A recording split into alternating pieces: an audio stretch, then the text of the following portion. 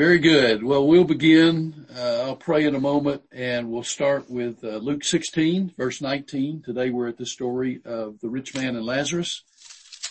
Really incredible story with about 250 sermons packed in there. And I promise that I'm not going to dump them all on you, but it is a great passage of Scripture. And so we'll look at it momentarily. Okay. Great to see you. Let's bow our heads and we'll pray. Father, thank you for this really incredibly beautiful morning. It is so nice and crisp and cool, and just one more reminder of your majesty and your creativity and the beauty of this world. And we're very, very thankful for health and strength, that we were able to wake up this morning and get out of bed and put ourselves in front of a device and talk to one another, which for many in my generation is still an amazing thing to think that we could see people who aren't even in Belton and aren't even in Texas, and yet we're able to see one another and talk to one another. And so we thank you for these incredible advancements. And we pray today, Father, for all of us as we study your word, that you will speak to our hearts. And we do pray for a soon end to the coronavirus, and that there might be a return to what we remember as more normal times, and we pray that will happen soon. And so bless us now. I pray your blessing upon each person who joins in with this study today. I pray that you'll speak to us from the Gospel of Luke. And we just say to you that we love you and adore you, and we are a very, very grateful people for all of your blessings. In Jesus' name, amen. All right, we're at chapter 16, verse 19 of Luke. So let me read the story of the rich man and Lazarus, and then we will we'll spend a few minutes talking about it, okay? So are you ready? Here we go. There was a rich man who was dressed in purple and fine linen and lived in luxury every day. At his gate was laid a beggar named Lazarus, covered with sores and longing to eat what fell from the rich man's table. Even the dogs came and licked his sores. That's a pretty rugged picture, isn't it? The time came when the beggar died, and the angels carried him to Abraham's side. It's a picture of what we call heaven. In Hades, or hell, where he was in torment, he looked up and saw Abraham far away with Lazarus by his side. I left out a very important part. The rich man died. The rich man also died and was buried. In Hades, or hell, where he was in torment, he looked up and saw Abraham far away with Lazarus by his side. So he called to him, "Father Abraham, have pity on me and send Lazarus to dip the tip of his finger in water and cool my tongue, because I am in agony in this fire." That's a vivid description. And the fact that he was in such torment that he would have been content to have had just a cool, water-covered finger touch his tongue. But Abraham replied, "Son, remember that in your lifetime you received your good things while Lazarus received bad things, but now he is comforted here and you are in agony. And besides all this, between us and you a great chasm has been set in place, so that those who want to go from here to you cannot, nor can anyone cross over from there to us." He answered, "Then I beg you, Father, send Lazarus to my family, for I have 5 brothers. Let him warn them so that they will not also come to this place of torment." There's a saying, you know it, misery loves company. Well, maybe sometimes in our earthly experience we found that to be true, but not true here. This brother who was lost in his sin and tormented in hell does not want his brothers to experience the same thing. "For I have 5 brothers. Please warn them. I don't want them here," in a manner of speaking. Abraham replied, "They have Moses and the prophets. Let them listen to them." "No, Father Abraham," he said, "but if someone from the dead goes to them, they will repent." Isn't that interesting? Verse 31, he said to him, "If they do not listen to Moses and the prophets, they will not be convinced even if someone rises from the dead. Now, we would think, okay, you put somebody up from the dead in front of me and I'm going to believe every word they say. But that's not true. How do we know that? Jesus arose from the dead and many choose not to believe it or not to believe anything he says. Well, okay, let's look at these verses. We find there are two people that we're introduced to in verses 19 and following. There's a rich man who apparently, according to the description, enjoyed his luxury, but cared not anything about the poor man who was at his gate, apparently made no effort at all to assist him, just let him stay there when no doubt he had excess food and could have at least given him some food, but he didn't. And so we have the rich man and we have Lazarus. And in the rich man and Lazarus, we find two bases for living. The Lazarus is in poverty and the rich man lives in opulence. And we are introduced not just to his home and a gate and a poor man outside the gate, but we're introduced to two distinctive places in eternity. We're introduced to Abraham's side or Abraham's bosom, or we would call it heaven. And we're introduced to hell, or as the text says, Hades. Well, before I move on to the two petitions, think about it. Think about what's happening in hell. We hear what the Bible says about hell. Nowhere is it any more vividly described here except perhaps for the book of Revelation. And it's a place of torment. I don't know what would convince a person to not spend eternity there, except that some don't know about Jesus, but some do, and they still reject him. It's hard to get our minds around that sometime. Would anybody, if they really knew what hell was like, willingly choose to go there? Apparently. But that is a motivating factor for us in our evangelism and missions work. We who are believers don't want anybody to go there. And so we share the gospel in hopes that people will follow Christ. I will tell you, as a kid, the thought of hell was a deep motivator for me in coming to Christ. I knew that Jesus loved me. I knew he died on the cross for me. I knew I was a sinner in need of a Savior, and I knew I needed to repent. And the vivid thought of two eternities, one in heaven or one in hell, and to me, the thought of spending eternity in hell was awful. I didn't want that. I don't know how often you think about eternity, because we are bound by time and space here.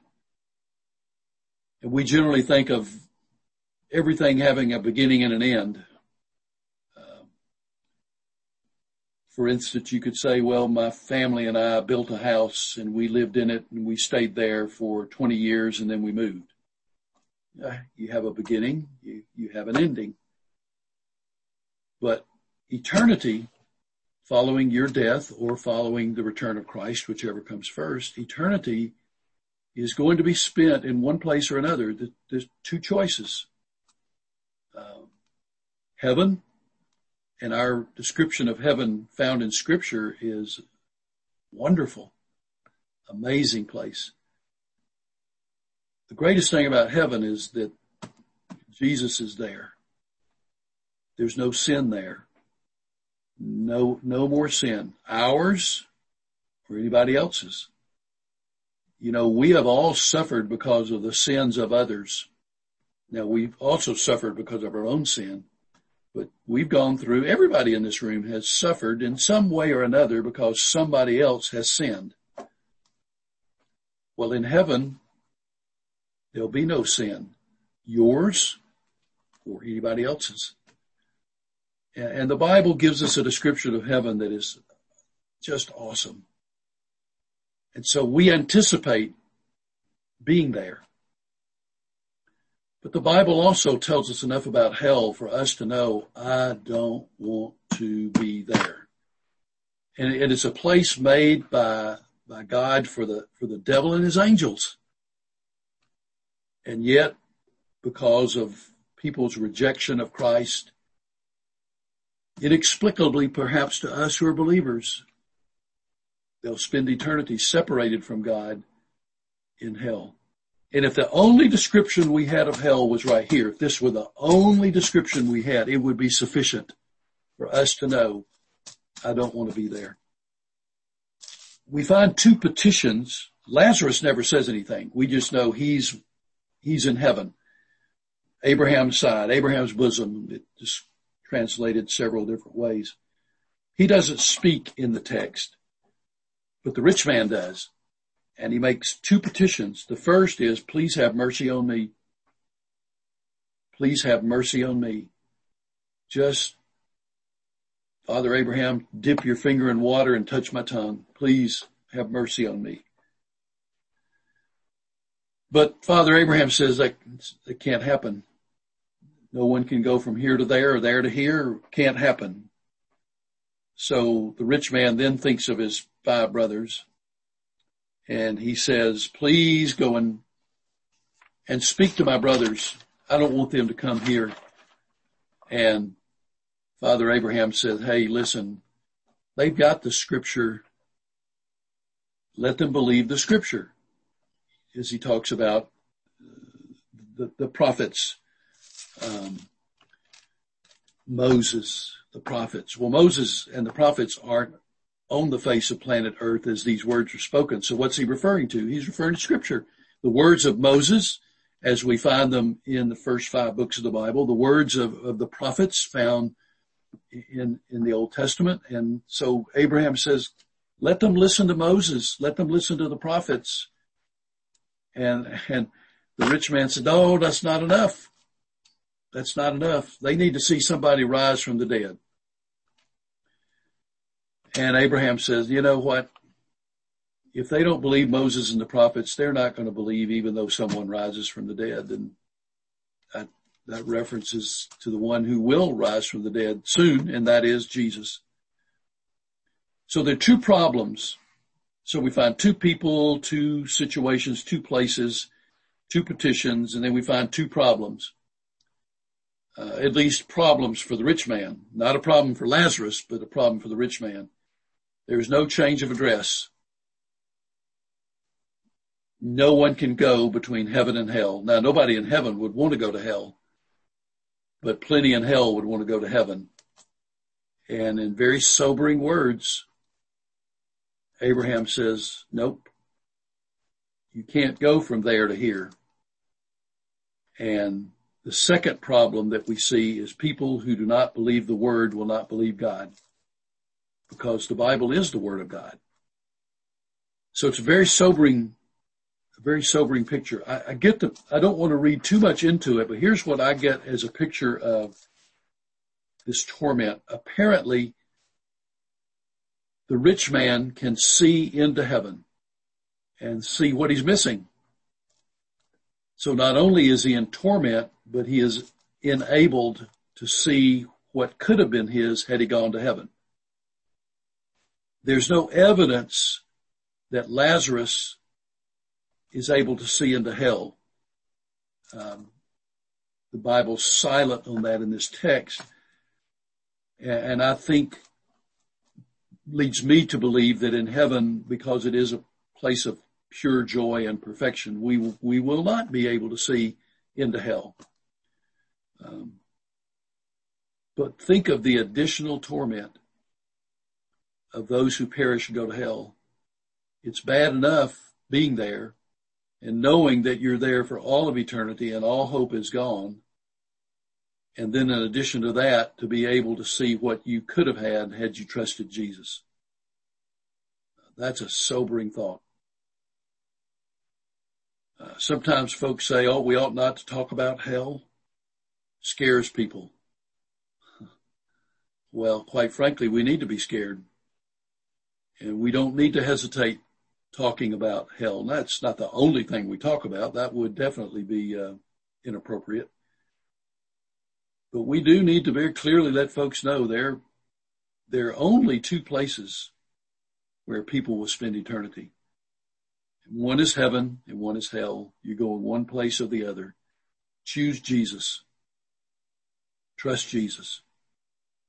Now, the rich man's heart is reflected in his handling of his wealth, and the implication of that is selfish and self-centered. So the rich man's heart is reflected in his handling of his wealth, and so is ours. It's a reflection of our heart. Now, that's true whether you are like this man, wealthy, or whether you are of modest means. Either way, the way you handle what you have is a reflection of your heart. So we think about that. Are we faithful stewards of what God's entrusted to us? Are we gracious and generous and kind? If so, that's a reflection of your heart. If not, that's also a reflection of your heart. So, an amazing story that Jesus tells about the rich man and Lazarus. Lots of things that could be taught or preached on there. A description of heaven, a description of hell, but clearly how to go to one and going to the other and never crossing between the two. Also challenges generosity, which, as a reflection of your heart, in keeping with some of the context of what Jesus has been teaching in Luke. But this is a story that does us well to remember for what it teaches us about eternity. Now, when we come to chapter 17, we're going to shift a bit as Jesus teaches about the kingdom of God. Now, Jesus is on his way to Jerusalem. We know that. He's on his way to Jerusalem where he will die, be buried, and arise from the grave. Along the way, he teaches people about the kingdom of God in the villages by which he goes on his way to Jerusalem. And along with that, he performs miracles that authenticate his teaching. So we're going to see both of those, the teaching and the authentication, in chapter 17. So the first 10 verses I've entitled A Command to Forgive. A command to forgive. As we think about these verses, ponder in your mind. Is there someone that I have refused to forgive, but I need to do it? I don't even have to say I need to do it. Is there someone I need to forgive? Without anybody telling you, you know what you need to do. Scripture's clear. Now, is that easy? Sometimes it's very difficult. Very difficult. In fact, so difficult that when Jesus proceeds through this story, his disciples are going to say, increase our faith. We can't do it. And we understand that. You may be thinking of someone right now who has really, really hurt you very, very badly. And that person's without excuse. No one is saying that what they did was right. But what Jesus says is, in your heart, you need to forgive. So how in the world does all that happen? Well, let's look at what we read. Verse 1. Jesus said to his disciples, things that cause people to stumble are bound to come, but woe to anyone through whom they come. It would be better for them to be thrown into the sea with a millstone tied around their neck than to cause one of these little ones to stumble. Children or young in the faith. So watch yourselves. If your brother or sister sins against you, rebuke them. I might add, kindly and gently, but rebuke them. And if they repent, forgive them. Even if they sin against you 7 times in a day and 7 times come back to you saying, I repent, you must forgive them. Now this is when the disciples, hearing that, maybe even a couple of them shaking their head, said, Lord, increase our faith. I love that open admission. What Jesus has just said to them is mighty hard to do. And when he uses as an illustration of the infinity of forgiveness, when he says, if they sin against you 7 times in one day and they come back every time and say, I repent, forgive them again. And that's when the disciples say, oh, wait a minute. Lord, increase our faith. I can't do it. That's a good, honest admission. So in verse 6, Jesus said, if you have faith as small as a mustard seed, you can say to this mulberry tree, be uprooted and planted in the sea, and it will obey you. So we get a word picture here of faith. And remember this about faith. If you don't remember anything else, remember this about faith. The important thing is not the amount of faith that you have. The important thing is the object of your faith. Got it? If you have the faith as big as a grain of mustard seed and that faith is in Jesus, that's good. That's enough. He will increase your faith. It's not the amount of faith, it's the object of your faith. I think I read a well-known illustration of that I've used many times. It is,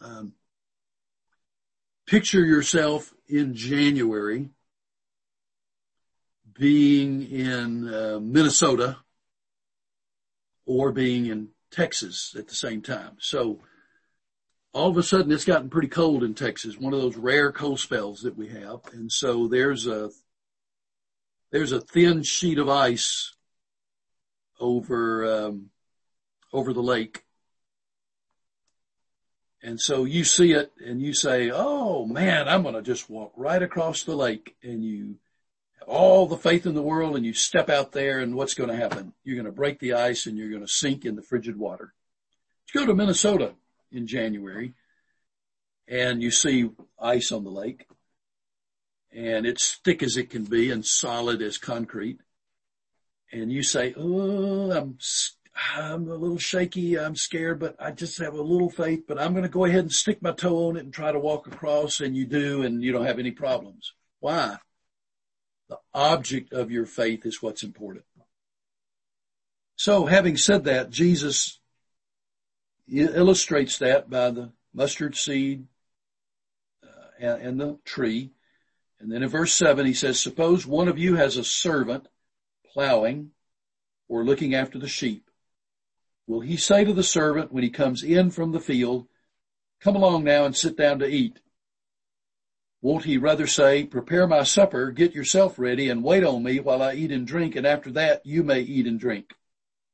Will he thank the servant because he did what he was told to do? So you also, when you have done everything you were told to do, should say, we're unworthy servants, we have only done our duty. Now, that's an interesting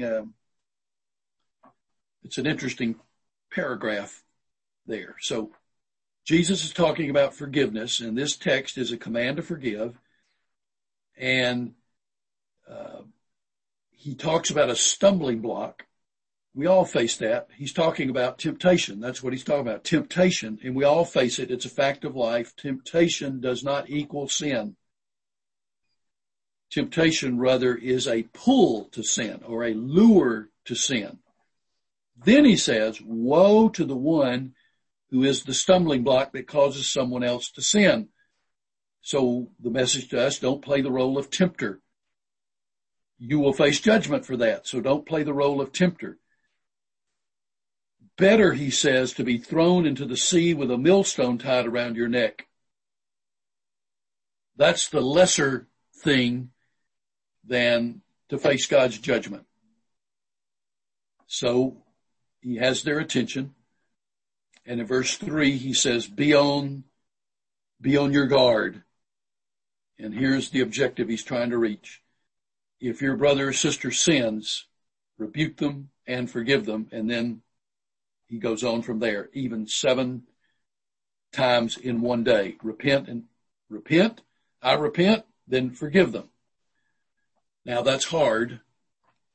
And that's why the disciples say, help me grow my faith. I don't have enough faith to do that, Jesus. And you know, the disciples this may have been in real time for them, because they may have had somebody they were thinking of. Each one of them may have had somebody they were thinking of. I can't forgive him. I won't forgive him. But Jesus says, yes, you must. You must forgive them. So grow my faith. And he gives an illustration in verse 6. It's a hyperbolic illustration. If with a little faith we can move a tree, then surely you can forgive those who sin against you. And in verses 7 through 10, he calls for obedience. Now, in verses 7 through 10, we find some folks who are filled with pride when they do obey and forgive, and basically they want a medal for what they're supposed to do. And the picture here he gives is of a master and a servant, master-servant relationship. The servant does not come in and sit down at the table with the master and eat a meal with him. The master doesn't thank him for doing what he's supposed to do. Jesus commands us to forgive, and when we do, don't expect a medal for doing what you're supposed to do. We've simply done our duty. Remember the importance of forgiveness, as Jesus said in Matthew chapter 6, when he said in verse 14, if you forgive other people when they sin against you, your heavenly Father will also forgive you. But if you do not forgive others their sins, your Father will not forgive your sins. That is a purposeful illustration of the gravity of forgiveness or unforgiveness. Hurt people hurt people. Now, I want you to think about that for a minute. Hurt people hurt people. Forgiven people forgive people. We have been forgiven, so we are to forgive others. And believe me, from the bottom of my heart, I'm telling you that's hard, and you know it's hard. You can think of people who've really wounded you. May have been recent, or you may be still holding on to a grudge from 40 years ago. What does Jesus say we're to do? We're to forgive. Now, we can sit here and we can say, I am not going to do it. Well, just understand that's a grave thing for a Christian to say. And Jesus speaks very harshly against it. So I draw down to this point. Is there someone you need to forgive? Go and do it. Be a faithful servant. Do what you know you're supposed to do as a believer in Christ. And God will go with you. Now you say, well, it's too late. The person I needed to forgive is dead. Well, then remember, all sin is against God. So ask God to forgive you for that grudge holding or your unwillingness to forgive, and ask him to help you not to do it again. Well, it's amazing when we think about Jesus. So many people enjoy focusing on the gentle side of Jesus, the gracious, sweet Jesus, but they don't want to think about the direct, hard sayings of Jesus. We got to see them both, because they're all true and they're all applicable to us. And so when Jesus says you're to forgive, and don't stand around expecting me to give you a medal for doing what I've told you to do. Just forgive and be obedient, do what you're supposed to do. Okay, all right, Lord, I'm going to do that. And I hope somebody may be saying that today. Now, I love the story that we unpack in verse 11 as Jesus has an opportunity to encourage gratitude. He's in Gentile territory. Look at verse 11. Now on his way to Jerusalem, Jesus traveled along the border between Samaria and Galilee. So he's entered into Gentile territory on purpose, headed to Jerusalem. And he gets a request from 10 lepers, L-E-P-E-R-S, not leopards, but lepers. So look at it, verse 12. As he was going into a village, 10 men who had leprosy met him. They stood at a distance and called out in a loud voice, Jesus, Master, have pity on us. They already knew who he was. The word had spread. No doubt the word had spread. He's been known to heal lepers. When he saw them, he said, go show yourselves to the priests. And as they went, they were cleansed. Now, don't miss the power of that statement. Go and show yourselves to the priest. That when a person was cured from leprosy, which almost never happened, the only way they could re-enter society and their family was to go to the priest, and he would examine them and say, yep, you're cleansed. So notice here, these 10 guys still have leprosy. Jesus says, go show yourselves to the priests. Maybe they looked at their hands, their body, their feet, and maybe they thought, wow, what am I going to go to the priest for? I've still got leprosy. But as they turned and made their way to wherever the priest was, what happened? They were cleansed. So it was only in that step of obedience that they found cleansing. Now, notice verse 15. One of them, when he saw he was healed, came back, praising God in a loud voice. He threw himself at Jesus' feet and thanked him, and he was a Samaritan. You ever felt like nobody's grateful for the things I do? Have you ever felt that way? I've done this, and nobody ever says thank you. Well, we're not serving to be thanked. We're serving because it's the right thing to do. So Jesus asked, here's 1 out of 10. Even I can do the math on that. That's 10%. 1 out of 10. Jesus said, were not all 10 cleansed? Where are the other 9? Has no one returned to give praise to God except this foreigner? Then he said to him, rise and go. Your faith has made you well. I love that story. So here we have the request of 10 leprosy is a horribly disfiguring disease.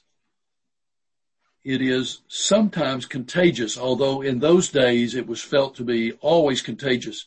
Now we know that unless you have a lot of contact with a person with leprosy, you're probably not going to get it just by one touch or being breathed on.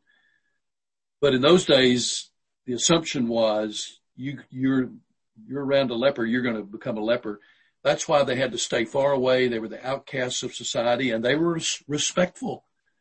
Now, here's the interesting thing. 9 of these 10 are children of the covenant who have purposefully gone into Gentile territory because they knew Jesus was going that way. One of them was a Samaritan. And so they are isolated from their families, isolated from their work, isolated from religion, and they shout what they're supposed to shout when they see people coming. Unclean, unclean. That would give people an opportunity to go to the other side of the road or whatever they needed to do. And because of the pain of the spiritual pain of what they're going through, they call out for mercy. Now, one of the problems with leprosy is that in your extremities, you have no feeling. And so some have said it is a disease that's horrifying, but not all that physically painful. But lepers can get deep infection in their extremities because they do things with their feet or their hands and don't realize they've hurt themselves, and the infection comes, and then they're in trouble. So they're at a respectful distance. They ask Jesus for cleansing, and Jesus, he does it, but he doesn't say you're healed. He doesn't say be clean. He doesn't say, look at that, boys, the leprosy's gone. He just says, go to see the priest so you can re-enter society. And when they turned and began to make their way toward the priest, until they took that first step, nothing happened, but when they took the first step, they were cleansed. And the act of turning to obey Jesus brought his healing on their bodies. Now, what happened? 9 kept going. 1, in humility and gratitude, turned back and came to Jesus and said, thank you. Thank you. So, an expression of gratitude. Why not all of them? Don't know. If in life we are blessed, and we are, make it a determination of your heart that the 2 words that come easiest from your lips are these 2 words. Thank you. Thank you, Lord Jesus, and thank you to other people who have blessed you. So, it's ironic that the Samaritan is the one who came back and gave Jesus thanks. I guess it can be serve as a picture of Jesus' inclusiveness of the Gentiles. But what we find with this healing is that another illustration of the social rejects of society often being praised because of their faith. And that was true in the life of this leper. Well, we come to verse 20, and we're going to find some teaching on the coming kingdom, the kingdom of God. So let's look at verse 20 through 37. Remember, the kingdom of God is a community of people who repent and are forgiven and forgive. The kingdom of God, those who hear about Jesus and follow him. That's the kingdom of God. Now, some were thinking in that day the kingdom of God in terms of being a physical kingdom with a throne in Jerusalem and like the Davidic kingdom. But Jesus' teaching about the kingdom of God is that it is spiritual. So let's see how that rolls out here in verse 20. Once, on being asked by the Pharisees when the kingdom of God would come, Jesus replied, the coming of the kingdom of God is not something that can be observed. In other words, it isn't physical, it's spiritual. Nor will people say, here it is or there it is, because the kingdom of God is in your midst. The kingdom of God is here. It is in the person of Jesus and his followers. Then he said to his disciples, the time is coming when you will long to see one of the days of the Son of Man, but you will not see it. People will tell you, there he is, or here he is. Do not go running off after them, for the Son of Man in his day will be like the lightning which flashes and lights up the sky from one end to the other. But first he must suffer many things and be rejected by this generation. Just as it was in the days of Noah, so also will it be in the days of the Son of Man. People were eating, drinking, marrying, and being given in marriage up to the day Noah entered the ark. Then the flood came and destroyed them all. It was the same in the days of Lot. People were eating and drinking, buying and selling, planting and building. But the day Lot left Sodom, fire and sulfur rained down from heaven and destroyed them all. It will be just like this on the day the Son of Man is revealed. On that day, no one who is on the housetop with possessions inside should go down to get them. Likewise, no one in the field should go back for anything. Remember Lot's wife. Whoever tries to keep their life will lose it. Whoever loses their life will preserve it. I tell you, on that day, on that night, two people will be in the one bed, and one will be taken and the other left. Two women will be grinding grain together. One will be taken and the other left. Where, Lord, they asked. He replied, where there is a dead body, there will the vultures gather together. Okay, there's a lot there, isn't there? So we'll get part of it done. The kingdom of God is a community of people who repent and experience the forgiveness of Jesus. The Pharisees, verse 20 and 21, the Pharisees can't see it. They can't see it. They are seeking a physical on earth kingdom. It is, however, a spiritual kingdom, and it's already here. Jesus says it's already here. It is wherever the gospel goes and people respond, there is the kingdom of God. However, in verses 22 to 25, the disciples see it. What do you mean they see it? Because they see Jesus and they are his followers. The disciples see it. So Jesus says, don't believe people when they say, there's the kingdom of God, there's the kingdom of God. He's over here, he's over there. No, the kingdom of God's already here. It's in the person of Jesus and those who follow him. A lot of cults through the ages have majored on that by saying, well, the Messiah's come, and here he is, or the Messiah's over there, or read this book and you'll know who the real Messiah is. Jesus says, no, don't believe that. He's already here because I'm already here. The coming kingdom will be like lightning that fills the entire sky, Jesus says. It will be plain to see. Christ's coming will be so glorious and obvious, it will petrify the world, and the world will be in awe at the blessed hope of the church, which is what Titus calls in 2:13. While we wait for the blessed hope, the appearing of the glory of our great God and Savior, Jesus Christ. So here is what happens before the coming of Christ. Verse 25, he must first suffer many things and be rejected by this generation. So before any of this can happen, Jesus says, I will have to suffer. And he's on his way to Jerusalem to do that very thing, to die on the cross for our sins. Now, the world will not expect the coming of the Son of God, the return. They will not expect it. The world will carry on. Judgment arrives. It's too late. God's judgment is real and there is no escaping it.